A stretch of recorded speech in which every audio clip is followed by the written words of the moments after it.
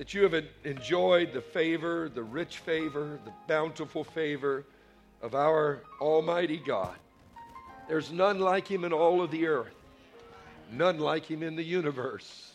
He alone is God, and He is incredible at what He does. I keep remembering that bumper sticker. It says, "I am God, my job is taken, you do not need to apply." Amen. And that is so true. This year our theme has been, say it with me, Kingdom Keys to an Abundant Life. Much love, many blessings, and great favor.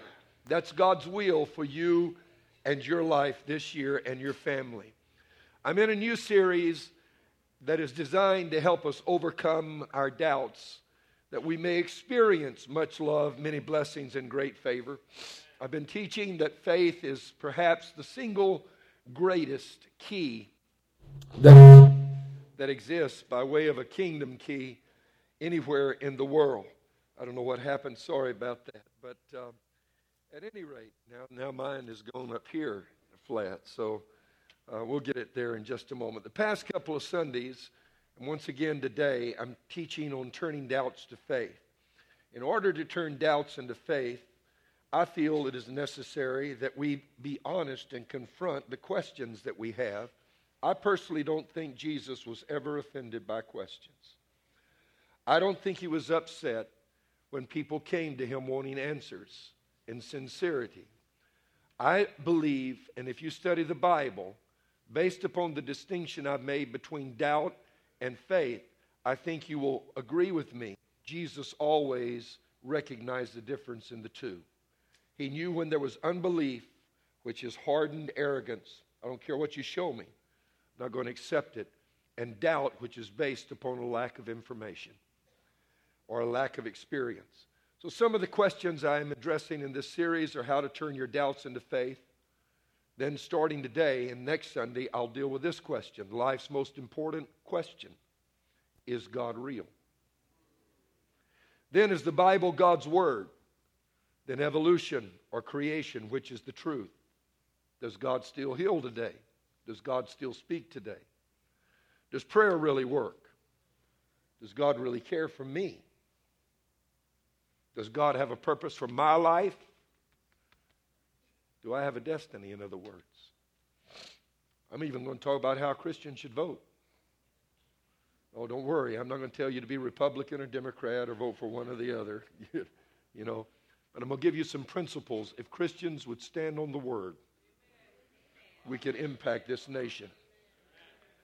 And I'm going to talk about also, can a mortal man have an encounter with an eternal God? My thesis is faith is hard to develop if you don't understand that the Bible has answers to questions. You want answers? The Bible's full of them. Our text, Proverbs 4, verses 20 through 22, for this year, my son, give attention to my words, incline your ear to my sayings. Do not let them depart from your eyes, and keep them in the midst of your heart, for they are life to those who find them, and what? Health to all their flesh. The word health is the Hebrew word morphe, which literally means medicine, prescription. God has a cure, a prescription. From the great physician, there's a prescription in the Bible for what you're walking through. And so when it comes to doubt, there's a prescription. We look today at Mark chapter number 9, which is our text for this part of the series. Jesus asked the boy's father, speaking of the boy was brought to him on the mount as Jesus came down from the Mount of Transfiguration. They brought a boy that was possessed of a demonic spirit, and the boy had been prayed for by the disciples, but they could not cast the spirit out. So Jesus asked the boy's father this question: how long has he been like this? The answer: from childhood. It has often thrown him into the fire or water to kill him. But if you can do anything, take pity on us and help us. Jesus looked at the man and said, if you can. Everything is possible for one who believes. Turn to somebody and say, all things are possible. Immediately the boy's father exclaimed, I do believe. Help me overcome mine unbelief.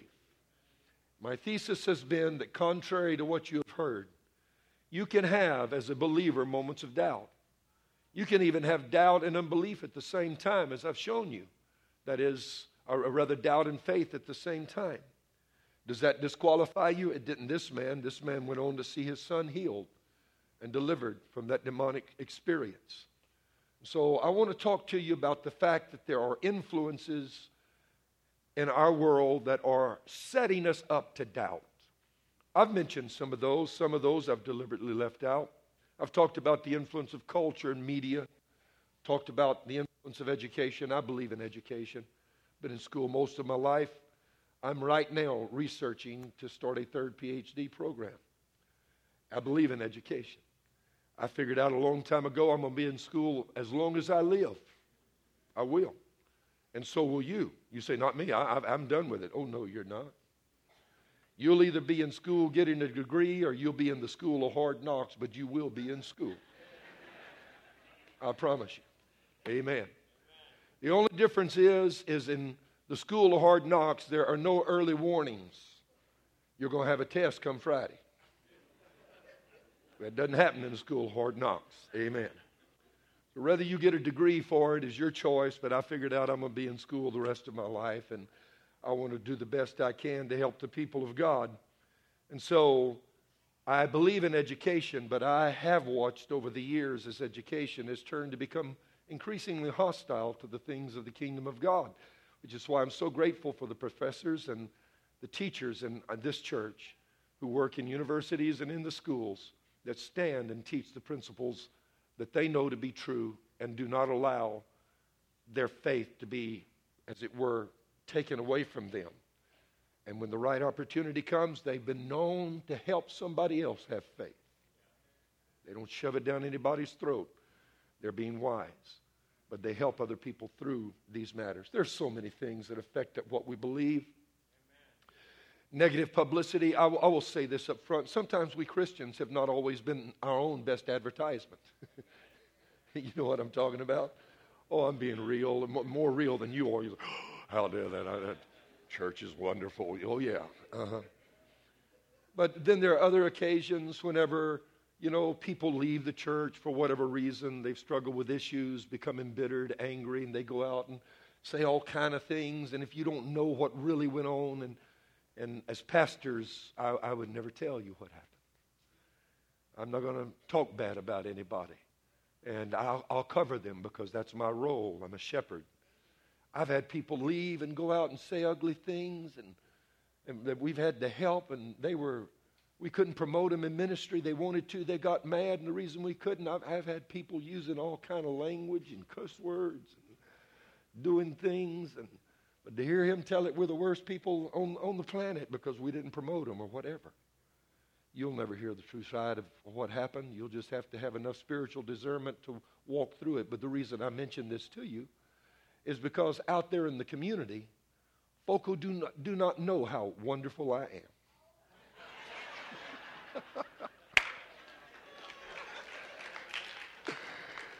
And how wonderful you are.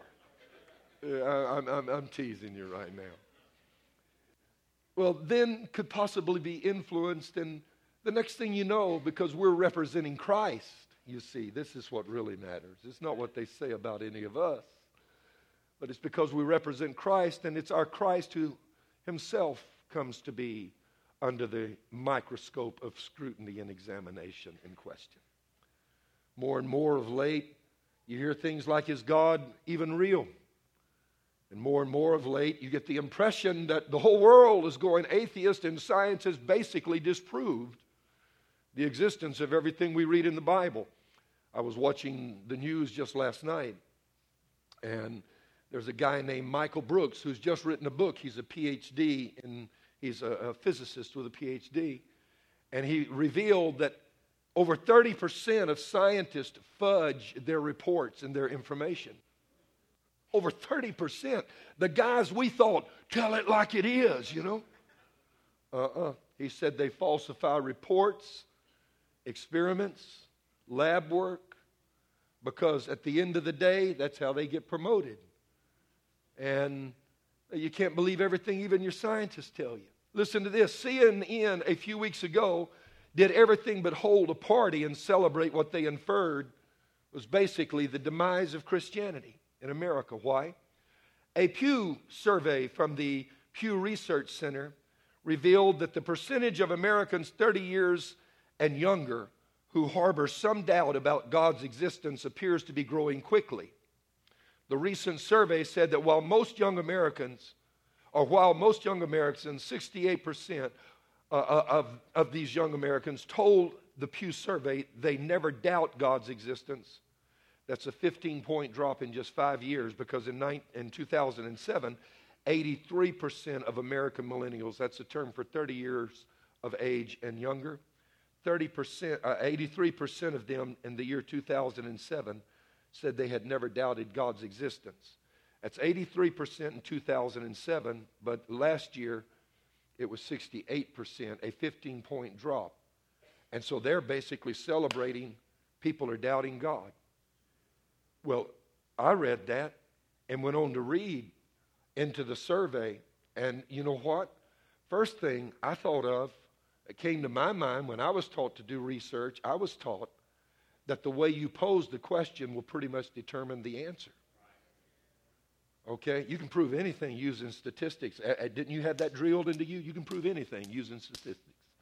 It's how you formulate the question. What they asked these young people, have you ever doubted God? And 68% said, no, we have not. Do you realize that's 32% only that said they've doubted the existence of God? Now, I'm going to make a confession. If they hold that same survey among people my age, I'm going to have to say, I'm a pastor and I've doubted.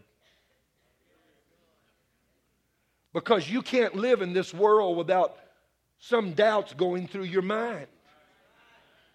The difference is, my grandmother taught me this. Boy, you can't stop a bird from flying over your head, but you can sure stop one from building a nest in your hair. I've been through some stuff that made doubts momentarily go through my mind. Did that mean I quit believing in God? No. No. The way they put the question, it makes it look like these kids gave up on God. They didn't. You know what I saw in this survey? What I saw is that young people are being more open about their religious questions now. Instead of just dogmatically, no, I never doubt the existence of God. Well, in their heart, they really are having some doubts about matters that have to do with the Bible and spiritual issues. Then they go away to universities and come back atheists or agnostics. Instead of that happening, they're saying, yeah, I admit it. I've had a few doubts from time to time, but I haven't given up on God. Listen, to prove to you that they have not given up on God, listen, I want you to hear what else a survey found. A recent Newsweek poll found that 84% of Americans believe in miracles. Further, 79% of Americans believe that the miracles in the Bible, as described in the Bible, literally occurred. Not only that, but 48% of Americans claim to have personally experienced a miracle. You say, the other was about God. This is about miracles. Aha. You see, the real issue is not miracles here. The real issue is not whether you believe that a miracle has ever happened or can happen or experience one. It's if there's a miracle, there's a supernatural being that's making miracles happen. The real issue is there a God? And overwhelmingly, most Americans believe there is. And not only that, most people around the world. To be honest, in America, we're almost having to learn to be politically correct about what we believe. Look, we're afraid to say anything lest some professor laugh at us. Like the little boy who went to Sunday school for the first time. He came back and his mother said, son, what'd they teach you? He said, Mama, it was incredible. He said, first of all, the Egyptian paratroopers, the infantry, and special forces came after Israel. Israel fled but came to the Red Sea. So the Israeli army came and bombed the Egyptians. The special forces provided covering fire as the Egyptians escaped, or rather as the Israelis escaped. And the Israeli Navy built a pontoon bridge. And Israel crossed over. And the mother said, "What? Is that really what they taught?" He said, "No, not exactly, but if I told you what they said, you wouldn't believe it anyway, you know." God parted the water, you know. So he embellished the story. The kid had growing up in an environment, obviously, where he felt like he needed to be politically correct about his beliefs in the Word of God. Skeptics will always find a place to disbelieve, not hold to the teachings of the truth. But the real issue about miracles here is that it answers the question I'm talking about. If you believe there is a miracle, then you have to believe there's a God, because a miracle is a supernatural intervention. And even if you don't believe that God does miracles today, and we in this building, I'm sure most if not all of us do, you have to believe in at least one miracle. Amen. And that is the miracle of creation, because it is a miracle. Somebody in the building say, "Praise the Lord," here this morning. And so, Psalms 19, verse 1 through 4, I want us to read that. Is there a God? Life's most important question. If you want to know whether there's a God or not, you ready? Look up.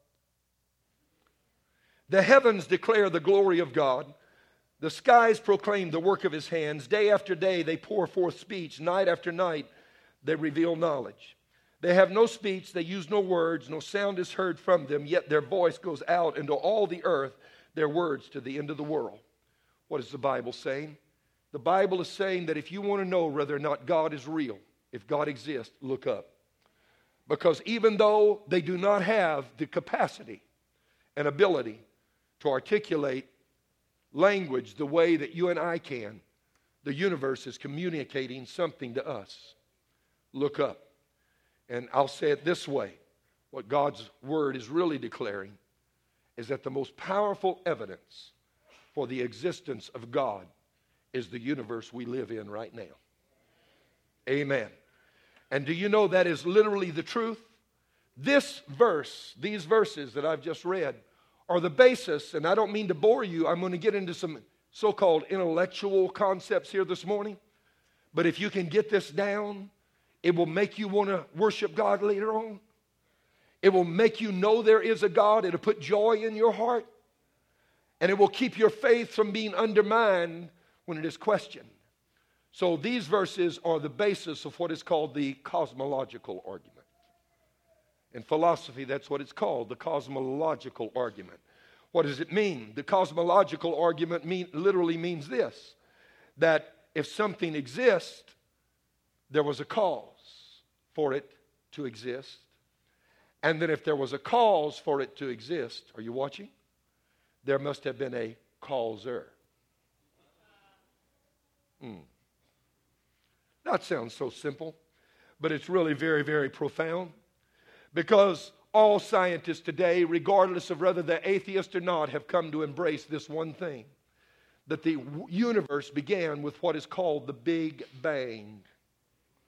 The Big Bang is not hypothetical. The Big Bang is not conjecture. The Big Bang is proven fact.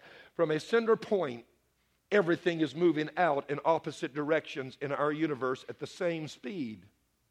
Not only that, scientists have pointed their sensitive instruments into space, and they can still hear the echoes of the explosion of the Big Bang bouncing around in outer space. You know what I think they're hearing? I think they're hearing the voice of God. Because God spoke the world into existence. And Hebrew scholars say that the words came out of his mouth like letters of fire and formed the world. Amen. According to science, the Big Bang occurred in a matter of nanoseconds, which is a fraction of a second too small for us almost to be able to understand. Tremendous heat was suddenly released. There's those flames of fire. And in that instant, our universe was created. Something flashed, and caused a gigantic explosion. It burned with a fiery heat beyond human imagination and hurled rapidly expanding matter in every direction. The universe exploded with such force that it is still moving out from the center of its creation in all directions at the same speed right now. You know how long it took for that to happen? Before that moment, there was nothing. There was. That's what science says. Before then, there was nothing. Then a big bang. That's a cosmological argument. You know how long it took? Watch this. It was a number so small, they're going to put it on the screen right now, that there is a decimal followed by 32 zeros and 1. That's the fraction of a second that it took for the Big Bang to begin. Your watch don't count time that accurately. You hear what I'm saying? In that split second, something happened. Now here's the problem. Our universe is governed by the laws of thermodynamics. The first law of thermodynamics states that in an enclosed system, no new matter can be created or done away with. You can change it from one form to another. You can burn something and it can change to carbon. You can take water and put it under heat and it will become vapor, or put it under extreme cold and it will become ice. You can change it from one form to another, but you can never do away with created matter, nor can you create more matter. Got news for you.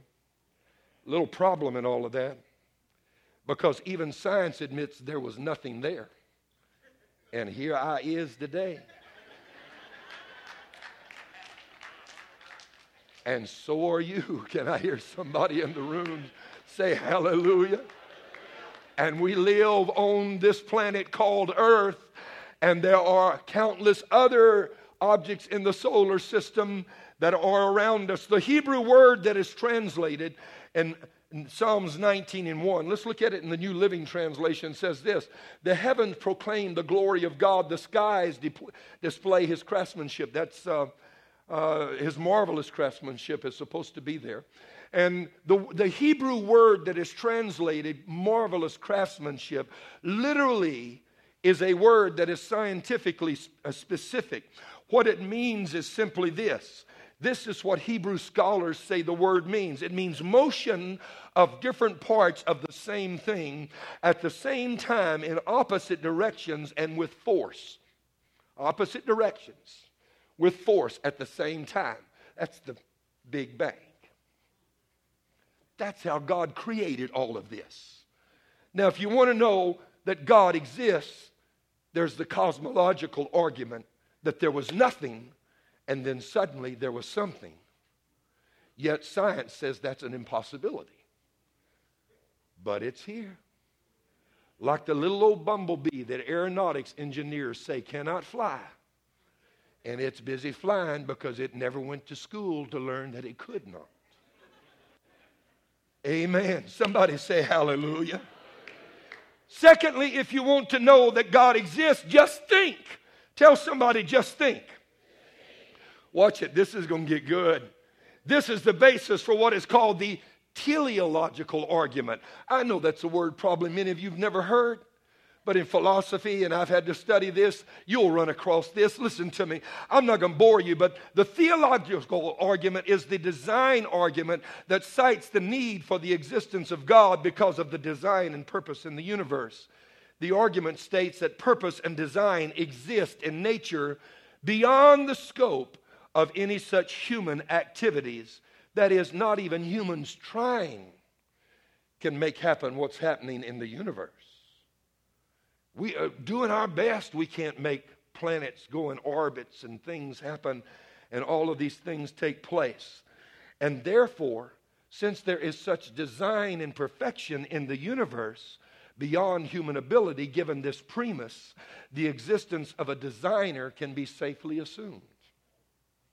What does all of that mean? Isaiah 42:5, this is what the God the Lord says. The creator of the heavens, who stretches them out and spreads out the earth with all that springs from it, who gives breath to its people and life to those who walk on it. God stretched it out and made it with such perfection that when you look at it, you cannot help but notice design. Now here's the problem. The second law of thermodynamics says things left to themselves fall apart. You know, the Nigerian playwright and author, Mr. Achebe, if I'm saying his name right, he wrote the book Things Fall Apart. He's correct. Because left to themselves, things don't get better. Have you ever left your house a mess and come home and the floor was vacuumed, your clothes washed and hanging in the closet, your dirty dishes cleaned and put back on the shelf, your shrubbery trimmed and your lawns mowed? It's not going to happen. Or have you ever left your car and came back and the tank was refilled with gas and the wheels had been rotated and balanced? Come on, help me out now. And it had been washed and waxed on top of that. No, when you got back to your car, it had a big sign written by someone's finger on the window said, "Wash me, please." That's what you found, right? Wash me, please. Because things left to themselves do not get better, they get worse. Yet in this universe, there was an explosion that suddenly gained organization. Something was created out of nothing, and then after being created out of nothing, moved into such symmetry and perfection that millions of eons later, it is still functioning the way that God made it to function. Why? Because in the beginning, God created the heavens and the earth. Somebody shout hallelujah here today. Here's the problem. How did such a violent explosion get organized? It was so explosive, it's still hurling matter. Well, how did it get so organized? Amen. The world's leading theoretical physicist says that there must be religious overtones. Watch this. Stephen Hawking. Heard of him? Supposedly the most brilliant physicist in the world today. Quote, "The odds against a universe like ours emerging out of something like the Big Bang are enormous. I think clearly there are religious implications wherever you start to discuss, or whenever you start to discuss the origins of the universe. There must be religious overtones." That's the most brilliant man in the world. So whoever the little old scientist is called Richard Dawkins says there is no God. How did all of this get organized? It's like somebody else said that I told you about, a tornado blowing through a junkyard, and all of a sudden a 54 Chevy is left standing there, put together by the parts in that junkyard. It's just not going to happen. I've seen a few tornadoes and I've seen a few junkyards. You hear what I'm talking about? Not only that, Roger Penrose, a major player in the development of black hole theory, estimates the odds for our universe at 1 in 10 billion to the 30th power. You want to know how big a number that is? Put it up there. That's it right there. One chance out of a number that big. Just between me and you, don't go to Vegas if these are your odds.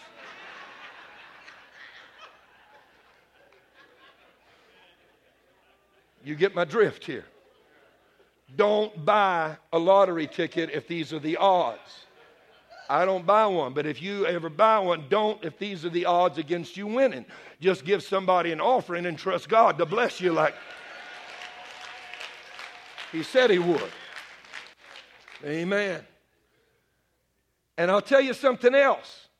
Don't put your soul in jeopardy if these are your odds. about whether heaven or hell is real. One chance out of 10 billion with 30 some odd zeros behind it that there is no heaven? Nah, I'll stay with the book. Amen. I'll stay with what I got. Thank you. That's why I say it takes enormous faith to be an atheist. Enormous faith. Here is the question. Is it wise, as I said, to allow someone to tamper with your spiritual beliefs when there are odds this large against them being correct? Think about it. Many of the world's most brilliant thinkers readily admit the existence of a God. Now, I will tell you up front, what many of them have never learned is that God is a personal God. So they think in terms of deism. They're theists, which means they believe in God, but they're deists, which means that they believe God created the world but doesn't get involved in man's life today. So many of them don't know about a personal God. They've never had an encounter. Now, I'm sorry. They came too late to tell me there's no personal God, because I already met him. I had a God encounter. I found out God will relate to you. Amen. They don't understand that, but this is what they do believe, that something had to put this together. Many of them do. For example, listen, astrophysicist Sir Fred Hoyle. Sir Fred Hoyle. Knighted by British royalty for his discoveries, credited with the discovery of the resonances of carbon and oxygen atoms, explained this process. A common sense interpretation of the fact suggests that a supernatural or super intellect has monkeyed with the physics as well as with the chemistry and biology, and that there are no blind forces worth speaking of or speaking about in nature. The numbers one calculates from the facts seems to me so overwhelming as to put this conclusion beyond question. What is he saying? He said the organization of the earth and the universe is advanced to such a degree that if you want to believe that it just happened, he said, you're the one with the problem. He said, because anybody knows there must have been a super intellect that organized it for it to be at this advanced state. Einstein claimed that the cosmos is so complex that it reveals a being of super intelligence. Listen to what he said. The scientist is possessed by the sense of universal causation. That means what caused the universe. His religious feelings take the form of a rapturous amazement at the harmony of natural law, which reveals an intelligence of such superiority that compared with it, all the systematic thinking and acting of human beings is an utterly insignificant reflection. What does that mean? First of all, let me remind you who Albert Einstein was. They say in all of the history of the earth, there may have been 8 or 9 people intelligent enough to understand what Albert Einstein was talking about when he put his theories together. All these, get these physicists that don't believe, me and Einstein, we just like this, and there are only 8 or so people in the whole history of the world smart enough to understand what he was talking about when he put his theories together. And they didn't figure him out. He's the one that figured him out. Now watch this. This guy went on to say that we are possessed with this sense of universal causation. How did the world get here? And all of the human intelligence together, he is saying, it's utterly insignificant when you realize that there must be an intelligence of superiority that put this together. Look at this. All the systematic thinking and acting of human beings is nothing but insignificant reflection. There's something bigger than we are. And you heard that all of science was opposed to God. Don't you believe not a word of it? Over 40% of American scientists are firm believers in an almighty God. That's the latest statistic. Newsweek magazine even had as its cover some time ago, Science Finds God. And talked about the fact that over 40% of American scientists firmly believe in the existence of God, regardless of what you're hearing. So you're not out there by yourself. No. When you examine the material, it's the only logical conclusion you can come to. The cosmological argument indicates that nothing could have come into a place where there was nothing previously. It's an enclosed system. First law of thermodynamics. And the teleological argument says that what did come in is so precisely designed that it's impossible to believe that it didn't have a designer. Look again at what was said. Robert Gastro, the world's leading astronomer, wrote this in his book, God and the Astronomers. Consider the enormity of the problem. Science has proven that the universe exploded into being at a certain moment. It asks what cause produced the effect? Who or what put the matter and energy into the universe? Science can't answer these questions. For the scientist who has lived by his faith in the power of reason, the story ends like a bad dream. If all you got is reason, you're living a nightmare, he says. He has scaled the mountains of ignorance and is about to conquer the highest peak. And as he pulls himself over the final rock, he's greeted by a band of theologians who have been sitting there for centuries, who already knew how the world got here. Oh, somebody shout hallelujah. Heinemann Prize winner in mathematical physics Robert Griffin said this: if we need an atheist for a debate, we go to the philosophy department. The physics department isn't much use. Meaning, if you're a physicist, you have to acknowledge somebody put it out there. But if you're a philosopher, oh, I got all these degrees. My wall is lined and wallpapered with my degrees. I'm a philosopher. I am a deep thinker. And I ponder secrets and I ponder mysteries that are so deep they're beyond the mind and capacity of mortals such as you to understand it. So take my word. There is no God. Scientists are saying if we need somebody to debate atheism and say there is no God, we can't do it in the physicist department, among the physicists. We've got to go to the philosophy department because they don't know anything. They're in their little cloud up there. I've studied philosophy. Amen. Listen to this. Oh, it gets better. Psalms 104 and verse 5. He established the earth upon its foundation so it will not totter forever and ever. Do you know that in 1959, scientists discovered our world is so perfectly balanced? Where there's a mountain range on one side, there's something else on the other to balance it. Those of you that have ever worked with mechanics, those of you that have ever had a tire get out of alignment, you know what I mean? You're going down the road and your tire, you're doing this at 55 miles an hour because your tires are out of alignment. They're imbalanced. You ever see something that went from being concentric to eccentric? Guys, works in mechanics, or ladies? When it becomes eccentric, that means it's not making a perfectly round revolution. And what happens? If it's a pump, what will happen? It will literally fly apart because it's no longer balanced. And so you have to watch things like this, and there are delicate instruments and all of these refineries around here and chemical plants to make sure all of this is well balanced. Why is it? Because they know that without proper balance, it cannot work.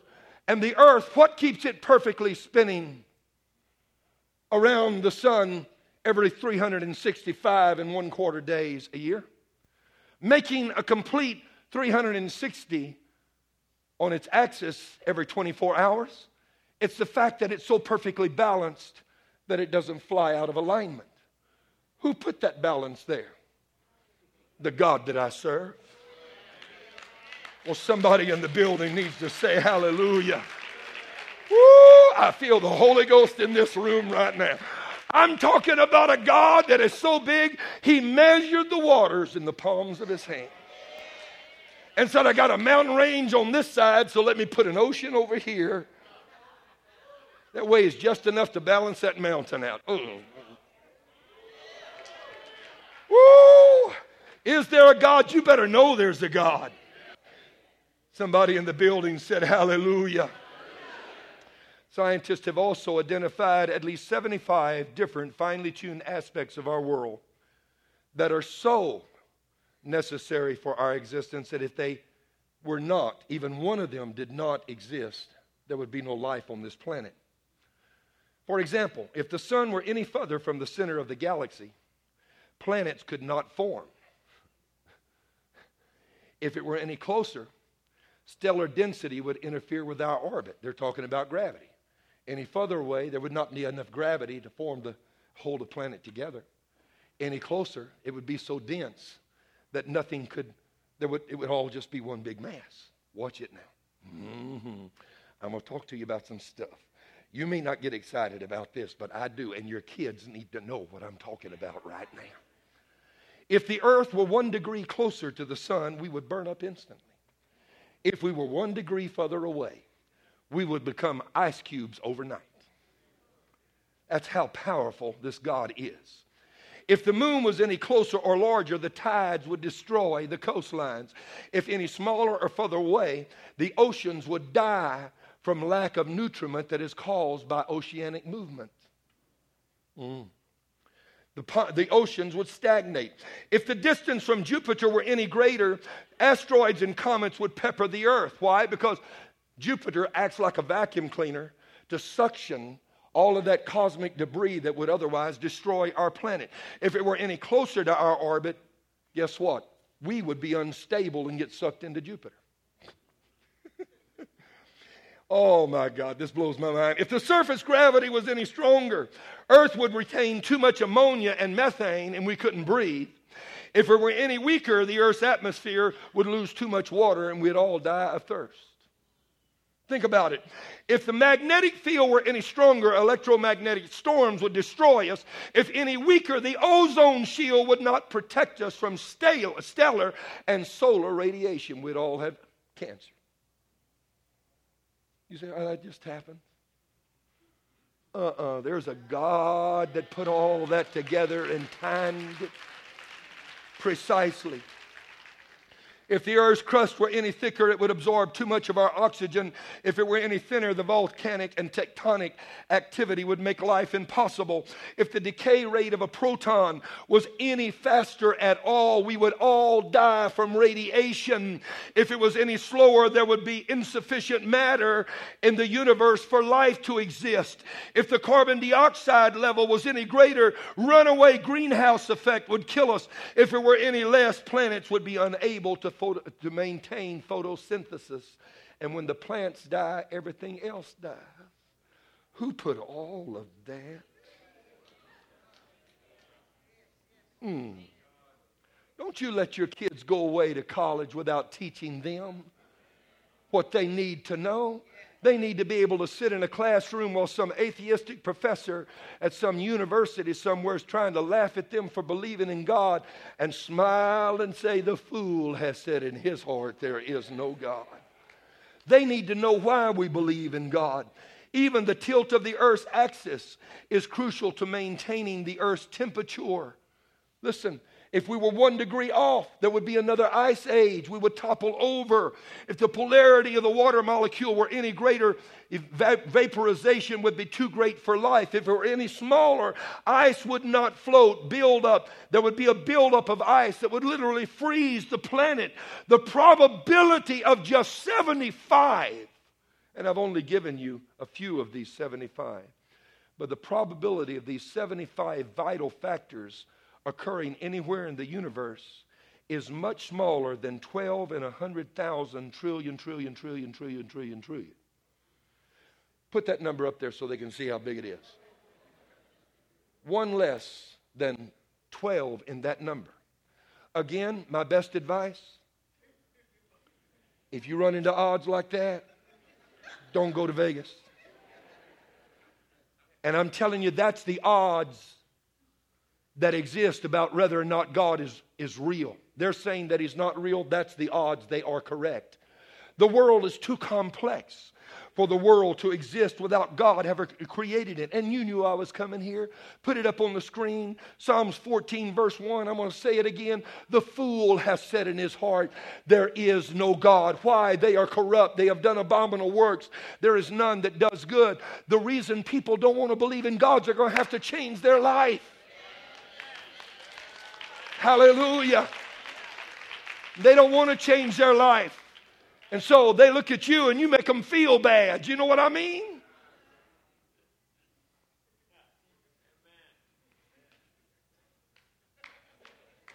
There is God. There is. I know who he is. I met him. Hallelujah. His name is Jesus. And he can save you from your sins. Woo! Somebody in the building shout hallelujah. I'm closing life application points. Number one, first, don't believe that all of a sudden everyone has become atheist and that they must know something you don't. Because to listen to the media these days, I must be the only one left. You don't need to make any, excuses. Like the little boy. It wasn't the Israeli Air Force that was bombing Egypt. The Israeli Navy didn't build a pontoon bridge. God split the waters in two. And why can God do that? I know science can't, but they didn't make the water. The water's got to do what its creator told it to do. Oh, I'm talking to you right now.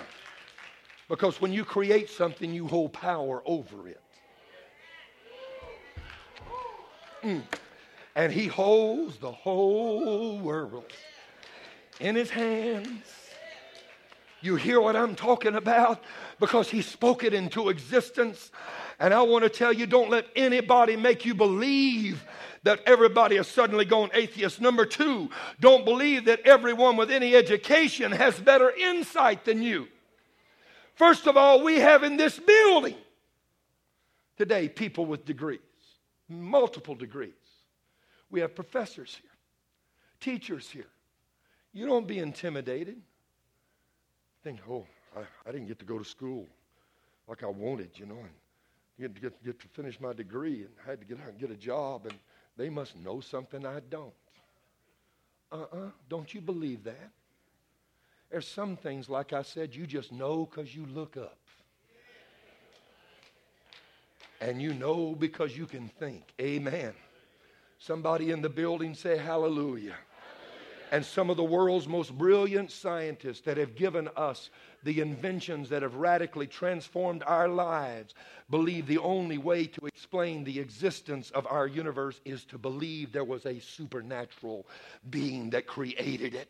Number three, don't depend on others to do your research for you. Come on, I'm talking to you right now. All you do is watch the sports channel, ESPN. You know what I mean? As the world turns. Is that program still on? I don't know. As the world turns, all God's children have only one life to live, and on the edge of night. That's all you watch. There's no telling what you're going to end up believing. Amen. No, don't believe all of that. Don't let everybody else do your research. Read a book once in a while. Pick up your Bible. See what God has to say. There are reputable sources out there. Amen. And do discuss these matters at home with your children.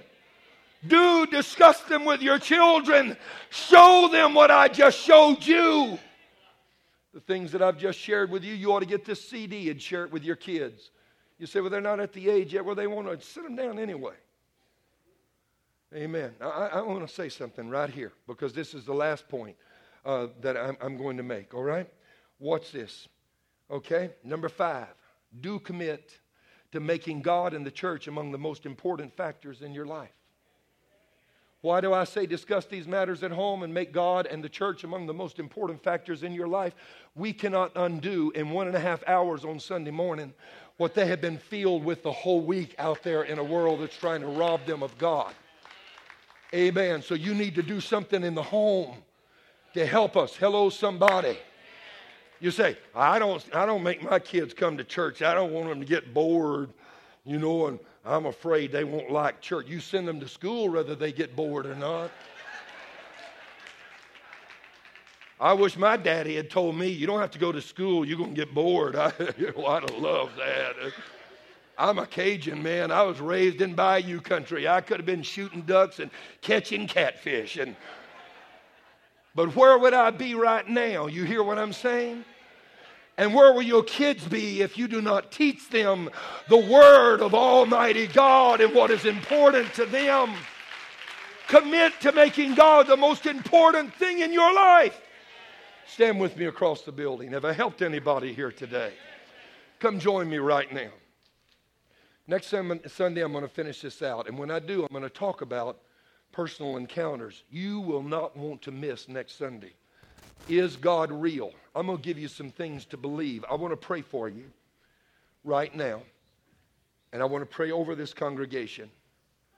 Because the God that we're talking about, one of the things that I will be addressing is the question of, does God heal? Recently, we are having an outbreak of miracles in this church. We are. We're having an outbreak of miracles. Received, and she was in the 7:30 service this morning. One of our ladies being treated for and diagnosed by several experts as having glaucoma. The glaucoma has just disappeared. It's gone. Yeah.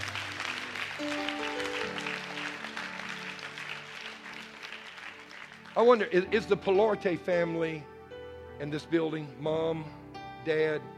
Yeah, there they are. Hey, run up here real fast. Push through. Look, I'm serious. If you've got a testimony about a miracle, let us know. We're filming that. Come. I love these people. You see this man right here?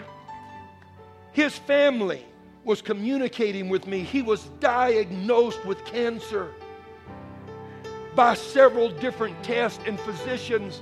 They went in to do a final test to determine how they were going to do surgery.